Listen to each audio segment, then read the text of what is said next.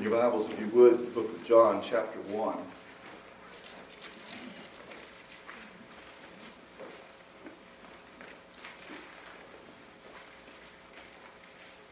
This morning we're going to begin a study through the Gospel of John. And I'd like to share with you the life of Jesus through the perspective of the Apostle John. 4 writers wrote the story of Jesus from 4 different perspectives. All of them were inspired of God, and all of them will blend together to give a clearer picture of the life and death and resurrection of the Lord Jesus Christ. Please stand for the reading this morning in John chapter 1. We'll be looking at verses 1 through 18 this morning. In the beginning was the Word, and the Word was with God. The Word was God. And the Word was with God, the Word was God. The same was in the beginning with God. All things were made by Him, and without Him was not anything made that was made. In Him was the life, and the life was the light of men. And the light shineth in darkness, and the darkness comprehended it not. There was a man sent from God, whose name was John. The same came for a witness, to bear witness of the light, that all men through him might believe. He was not that light, but was sent to bear witness of that light. That was the true light, which lighteth every man that cometh into the world. He was in the world, and the world was made by him, and the world knew him not. He came into his own, and his own received him not. But as many as received him, to them gave he power to become the sons of God, even to them that believe on his name, which were born not of blood, nor of the will of the flesh, nor of the will of man, but of God. And the Word was made flesh and dwelt among us, and we beheld his glory, the glory as of the only begotten of the Father, full of grace and truth. John bare witness of him and cried, saying, This was he of whom I spake. He that cometh after me is preferred before me, for he was before me. And of his fullness have all we received, and grace for grace. For the law was given by Moses, but grace and truth came by Jesus Christ. No man hath seen God at any time. The only begotten Son, which is in the bosom of the Father, he hath declared him. Let us pray. Dear Heavenly Father, we thank you, Lord, for this day. We thank you, Lord, for this message. Dear Lord, I just pray you just bless the reading of the Scriptures, bless the message that you put on my heart this morning. Dear Lord, I pray that people here today, they will examine their lives and they'll see and ask the question, do I know the Lord? Is he my personal Savior? Or is he just someone we've learned about, someone we know about? Have we invited him into our life to be our Lord and Savior?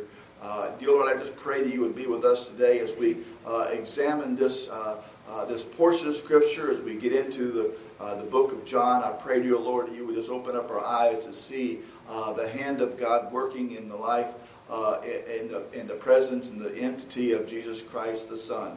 Dear Lord, just pray that you would just bless us this morning. Be with all the prayer requests that were mentioned today. We ask these things in Jesus' name. Amen. Amen. Thank you. You may be seated.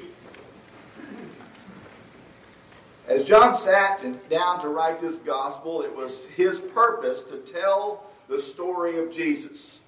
As I read this introduction to John's gospel, these are the words that kept ringing in my heart. The title of that song, Tell Me the Story of Jesus. I don't know how that got into the lineup this morning, but I'm amazed at how that God orchestrates that in his economy, how he brings things together like that. And that's what John does in these opening verses of his gospel. He's telling the story of Jesus. I don't know about you, but I never get tired of hearing the story of Jesus. I never get tired of hearing that Jesus came to this world. He lived a perfect life. He paid a debt he did not own. So that we could be saved and be forgiven of all of our sins. I never get tired of hearing about Jesus. I don't want to ever preach a sermon that doesn't have Jesus as the focal point of that sermon. I don't want to be a part of a church that does not promote Jesus in everything that we do. Everything that we do here is to point in the direction of our Lord Jesus Christ. Every song that is sung ought to be a song that exalts the name of Jesus. John said, I want to tell you a story. I want to tell you the story of Jesus. And this morning is his introduction. It's the introduction to the book. One writer said that the introduction is kind of like the foyer, but I kind of think it's more like the front porch of a house. And John says, let's sit down on the porch. Let's in one of these rocking chairs, and let me just kind of tell you what I'm going to tell you. And when I get done, I'm going to tell you what I've told you. And that's what he does. So we're sitting here on the porch, folks, and there's a cool breeze blowing, and John says, I'm going to write a gospel, and it's going to be about Jesus Christ. I'm going to tell you who he is, and that he is God in the flesh. He's not a demigod. He's not a superhero. He is the eternal Son of God.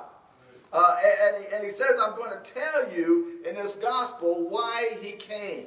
He came so that so that he could pay our debt. So that we could have our sins forgiven, and that someday we could go to heaven. So in this introduction, you have all the things that are going to be discussed in the entire gospel.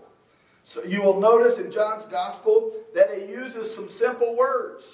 There are words like word, life, darkness, light, and believe.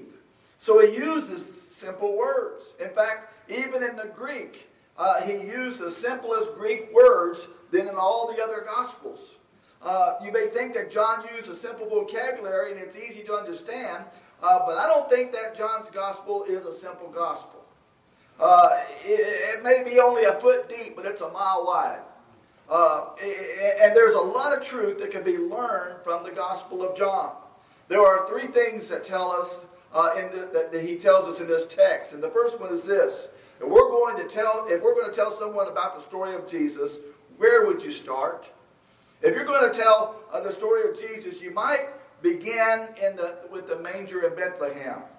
And say, this is where the story of Jesus begins. I want you to know that's a good story, it's a true story, but that's not where the story of Jesus starts. If you don't see Jesus before Bethlehem, then you've missed the point.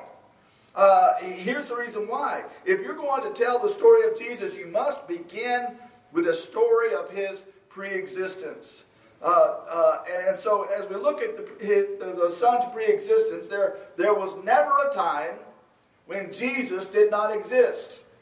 There was never a time where Jesus was not the eternal Son of the living God. But there was never a time that he was. There was a time when he was not the Son of Man, but there was never a time when he was not the Son of God. Then John uses some language that may seem a bit strange to you, and you know, I've been a serious student of the Word of God for many, many years, and I've read these verses, and I say I know what he's talking about, but there may be some who have never read this before. And he said, in the beginning was the Word, and the Word was with God, and the Word was God. You may be thinking, I don't know who he's talking about. He doesn't give us an introduction to the Word. Who is this Word? He doesn't give us an explanation about the Word. He just says, in the beginning was the Word. Let me explain what John was talking about when he said, in the beginning was the Word. Drop down to verse number 14. And it says, and the Word was made flesh and dwelt among us, and we beheld his glory. So whoever the Word is, he became flesh or put on humanity. He is the eternal Word, and now he is confined to time and space because he has taken on a human body. So this Word existed eternally, but became a man. There was one other place where this term is used, and it's in the book of Revelation, chapter 19, and verse 11. It says, and I saw heaven open, and behold, a white horse, and he that sat upon him was called Faithful and True. And verse 13 it says, and he was clothed with a vesture dipped in blood, and his name is called the Word of God. Now let's put this all together. The Word eternally existed in the beginning, suggesting that he was before the creation. When he said that the Word became man, then he says the Word is coming back in judgment. Folks, there's only one person that fits the description, and that is the Lord Jesus Christ. The Word that existed in eternity was Jesus. The Word that became flesh and lived among us was Jesus. The Word that is coming in power and glory is Jesus, and is coming with a sharp sword that goes out of his mouth, that with it he should smite the nation. That Word is the Lord Jesus Christ. So he says in the opening words, in the beginning was the Word, and the Word was with God, and the Word was God. I love the boldness of John. He didn't beat around the bush. He plainly stated that the Word was God. He's not leaving any doubt in his statement. He says with clear understanding, this Word was not only in the beginning, but that this Word was God. Let me tell you why that's important. If this is not God in the flesh, if Jesus is not deity, if Jesus is not who he said he is, then Jesus is a liar. How many times do you have to tell a lie to be a liar? Well, if you're lying to me, it only takes one. Yeah, so number one, if Jesus is not the Son of God, then Jesus is a liar. We're going to be seeing several times in this book where Jesus said, I and my Father are one. If Jesus is not the Son of God, then you can't believe a word he said. Let me tell you something else of why it matters. It matters that we believe the Bible teaching of the doctrine of the deity of Christ. If it's not true, then we can't believe anything that Jesus said. If he's not the Son of God, then his integrity has been shot. And number two, if Jesus is not the Son of God, then that means that just a man died on the cross in our place. On the surface, that may seem like that doesn't matter. On the surface, it may seem like that's no big deal. What difference would it make if it was the Son of God dying on the cross, or let's say Barabbas dying on the cross? What difference would it make? Here's the difference that will make. It's all the difference between light and darkness. It's all the difference between heaven and hell. It's all the difference between salvation and damnation. What's that difference? Here's the reason why. He said, I can die for you or in your place, but it wouldn't do any good because I have sins of my own to pay for. And you've got sins of your own. And a sinner paying for the sins of another sinner, there are still unpaid sin. But Jesus was no sinner. Jesus Christ is the Son of God. And as the Son of God, he clothes himself in humanity. And the Word became. Did you see that? He became what he was not in eternity past. He was the Son of God, but not in humanity. But at a point in time, he became the Son of God in flesh. Let me tell you why he became in the flesh. As a Son of God, he lived a sinless life. There was no one on earth who could point their finger at Christ and say, I know what he said, and this is what he did, and therefore he's a sinner. They would have done that if they could. They tried. They made up lies, but they could find no fault in him. Even the one who betrayed Jesus said, I have betrayed innocent blood. There was no fault in him. He was innocent. Something else you'll never find where Jesus offered up a sacrifice to God. Because when you're sinless, you don't need to offer up a sacrifice. But as a man, because he had his humanity, they could nail his humanity to a cross. Because he had flesh and bone, he could wear a crown of thorns on his head. Because he had flesh and bone, they could pierce his side with the sword. Because he had flesh and bone, He could bleed and die and suffer because he was a man. He could die. But because he was God, he was sinless and could pay our sin debt. Tell me the story of Jesus. It doesn't start in Bethlehem. It starts in eternity past. To be honest, I don't understand a whole lot about anything or anyone who is eternal. I can't wrap my mind around it. Back before there was anything, there was nothing, there was God. I can't explain it, but I believe it. Eternality of Jesus. But notice that he is called the Word. You want to know the heart of God? You want to know the mind of God? You've got to know Jesus. You see, the only way I can know your mind, the only way I can know what you're thinking, is for you to speak a word. To let people know what you have on your heart by your words. You let people know what you want by your words. As you speak to me, I understand your character and your desire and your needs. You see, it is your words that shows people who you really are. If you want to know who God is like, look at Jesus. Because Jesus is the Word. What would God think about a woman who had been married 5 times and was shacked up at the present time? What would God say about somebody like that? Well, we don't have to wonder. We can all know, because this is what Jesus said, "But whosoever drinketh of the water that I shall give him shall never thirst, but the water that I shall give him shall be in him a well of water springing up into everlasting life." What would God say? How would you deal with somebody who was caught in the very act of adultery? You don't have to wonder. You don't have to use your imagination. You don't have to rely on speculation. We can know because Jesus said, "Neither do I condemn thee. Go and sin no more."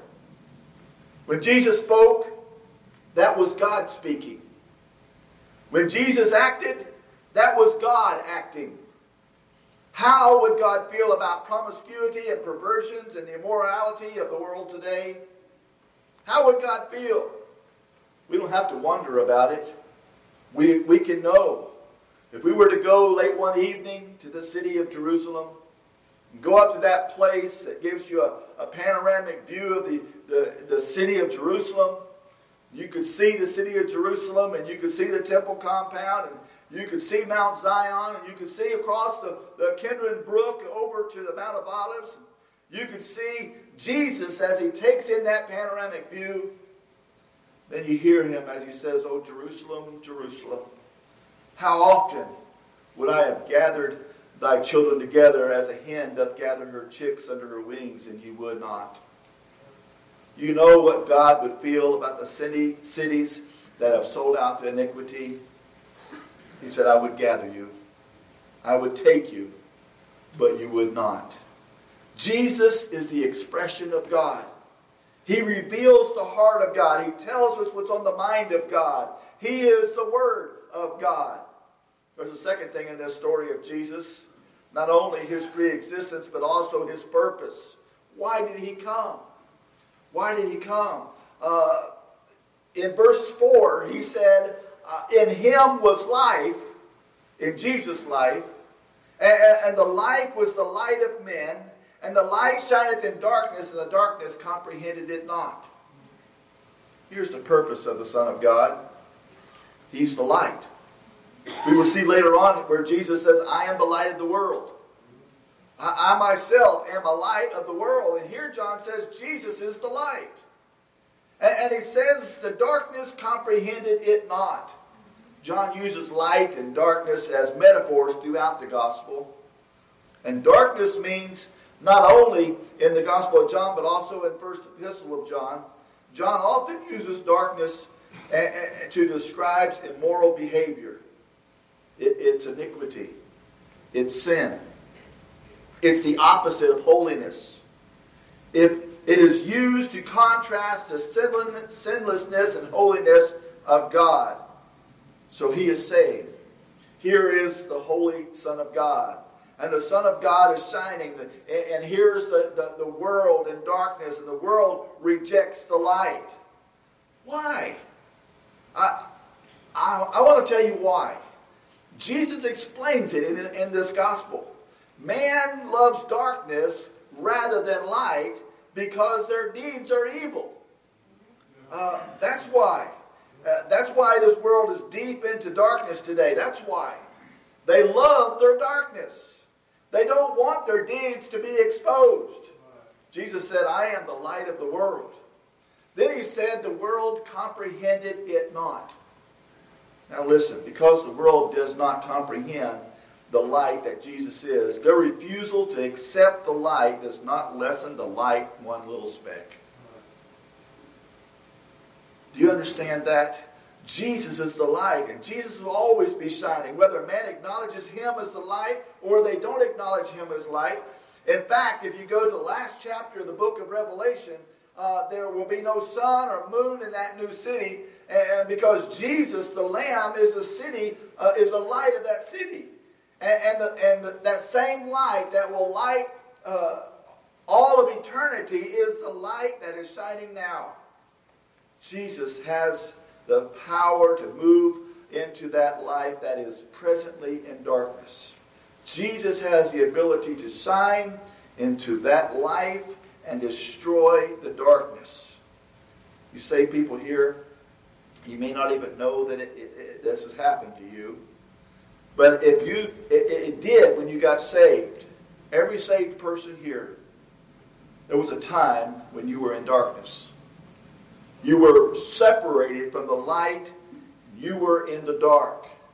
When the light of God's glorious gospel of Jesus shined in your heart, you believed. And when you believed, there was a flood of light that came into your soul, and you will never walk in darkness again. Isn't it great to be saved? It's good to walk in the light. 1 John 1:7 says, if we walk in the light as he is in the light, we have fellowship one with another, and the blood of Jesus Christ, his Son, cleanseth us from all sin. Tell me the story of Jesus. By the way, there's no darkness so great that the light of Jesus cannot shine into it and drive away the darkness. Do you remember the creation account over in Genesis? Here John starts off by saying in the beginning. The book of Genesis, it starts off with in the beginning.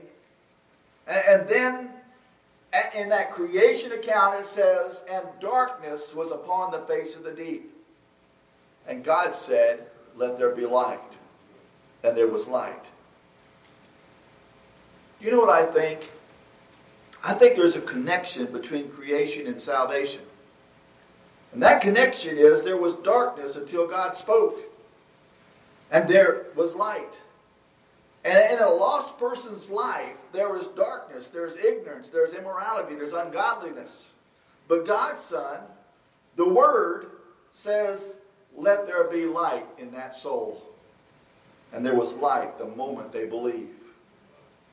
Let me tell you something. Not only can God create a world out of nothing, not only can God say to the darkness of the universe, there is light, let there be light. And powerfully and beautifully there is light. But God can speak a word of light into your soul today. One of the saddest statements in all the Bible, as we look down in verse number 11, it says, he came unto his own, and his own received him not. We would not be doing harm to the Scriptures if we understand that this first own is referring to his creation. He came into his own creation. And his own people received him not. I want you to understand this. He who said, let there be light, and out of darkness came light, he was the creator of all things. He came to his creation. This planet Earth, the people that he had made, the nation that he had called out, and said they are the apple of my eye. He came to his own creation. and to his own people. His own unique called out people, the Jews, received him not. Why? Why would they not receive him? He was their maker. He was their sustainer. He had blessed them, and now the Bible says he came unto them and they received him not. Why? Why would they not receive him? Well, here's the answer. Jesus didn't meet their expectations. He was not riding in on a great white horse. He was not carrying a sword. He was not full of ideas about how to overthrow the Roman Empire. Instead, he came preaching, repent or perish. And they refused the Son of God. He came into his own, and his own received him not. By the way, that verse, he came into his own, is applicable even today. He came to his own.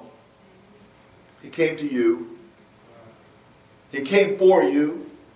Jesus came for you. He came because he loved you.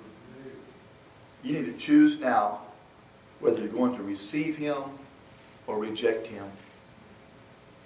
I can't think of any good reason why these first century Jews rejected Jesus.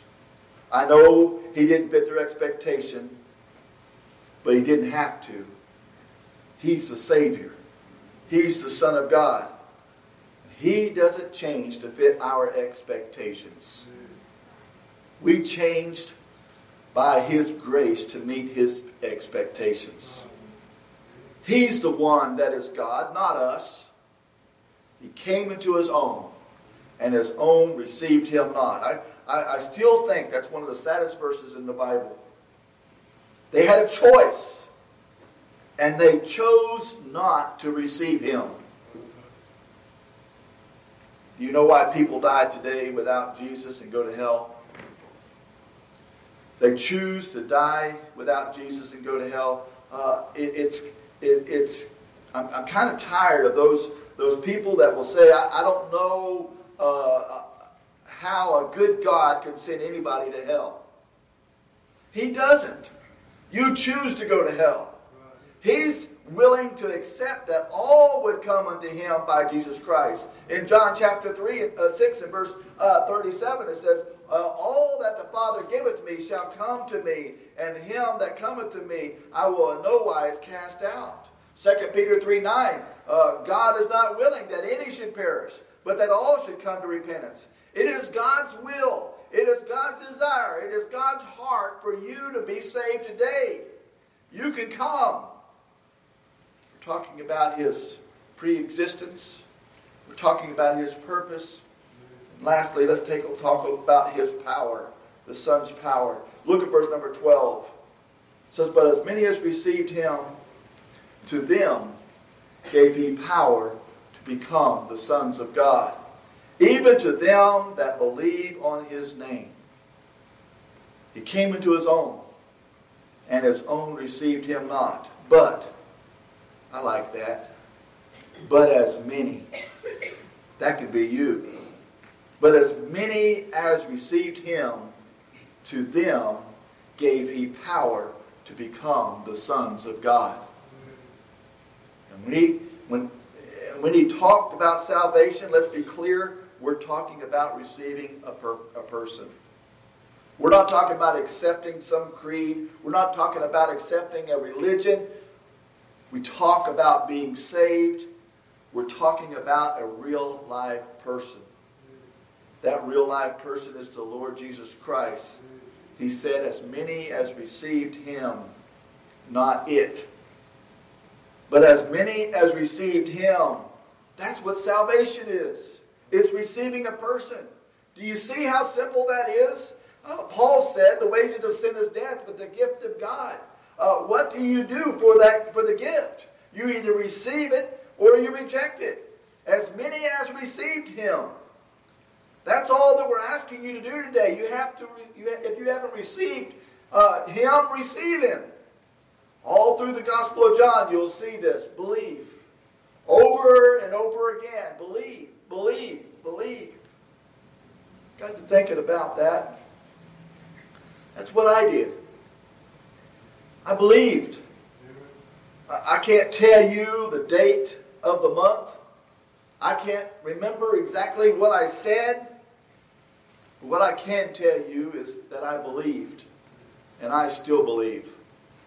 He said, but as many as received him, to them gave he power to become the sons of God. This terminology, the sons of God, John uses all through this book. He uses it in 1st and 2nd and 3rd John. He is always bringing up this metaphor of the family. I like what he says. I like how he uses the metaphor of the family. But as many as received him, to them gave he power to become the sons of God. God has only one begotten son, but God has many sons. Those many sons are those who have believed on Jesus Christ. When you become a child of God, you are always a child of God. That relationship can never be broken. In verse 13 it says, which were born not of blood, nor of the will of the flesh, nor of the will of man, but of God. Nicodemus was a little confused about this term, being born again. He was mixing up the physical with the spiritual. This relationship we have with God as being his son, as being his child, is not a physical relationship. It is a spiritual birth that is of God. And all we do is believe, to receive. When we do, we are saved. If I were to tell you the story of Jesus, I'd tell you he is the eternal Son of God. If I were to tell you the story of Jesus, I'd tell you that he's the light that shines in a dark world, in a dark light. That's his purpose. If I were to tell you the story of Jesus, I'd tell you that he's the key to becoming a child of God. If you could be saved right now, if you would believe in the Lord Jesus Christ, acknowledging and confessing your sins. You may say, well, what do I have to say? But that's not what the Bible says.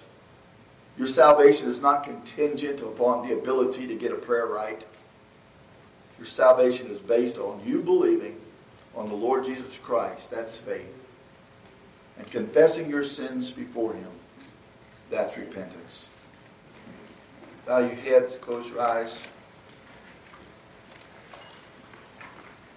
Do you know my Jesus? Do you know the story of Jesus? Why don't you come and meet him today? Jesus wants to be your friend. He wants to walk with you through this life and help you every step of the way. Life is tough. There are going to be some problems. There's going to be some storms. There's going to be some sickness. There's going to be some death. Jesus is willing to go through that with you and to help you along. Those that have been saved, you've experienced this. You know that it's true. If you're here today and you've never been saved, why don't you come and experience it yourself today? Dear Heavenly Father, we thank you, Lord, for this day. We thank you, Lord, for those that you brought together this morning. I pray, dear Lord, that you would just bless the invitation as you see fit. If there's anyone here that needs to be saved, I pray that they'll receive Christ as their Savior today. Be with us, dear Lord. Just let us examine our lives and see if we are where we ought to be with the Lord. We ask these things in Jesus' name. Amen.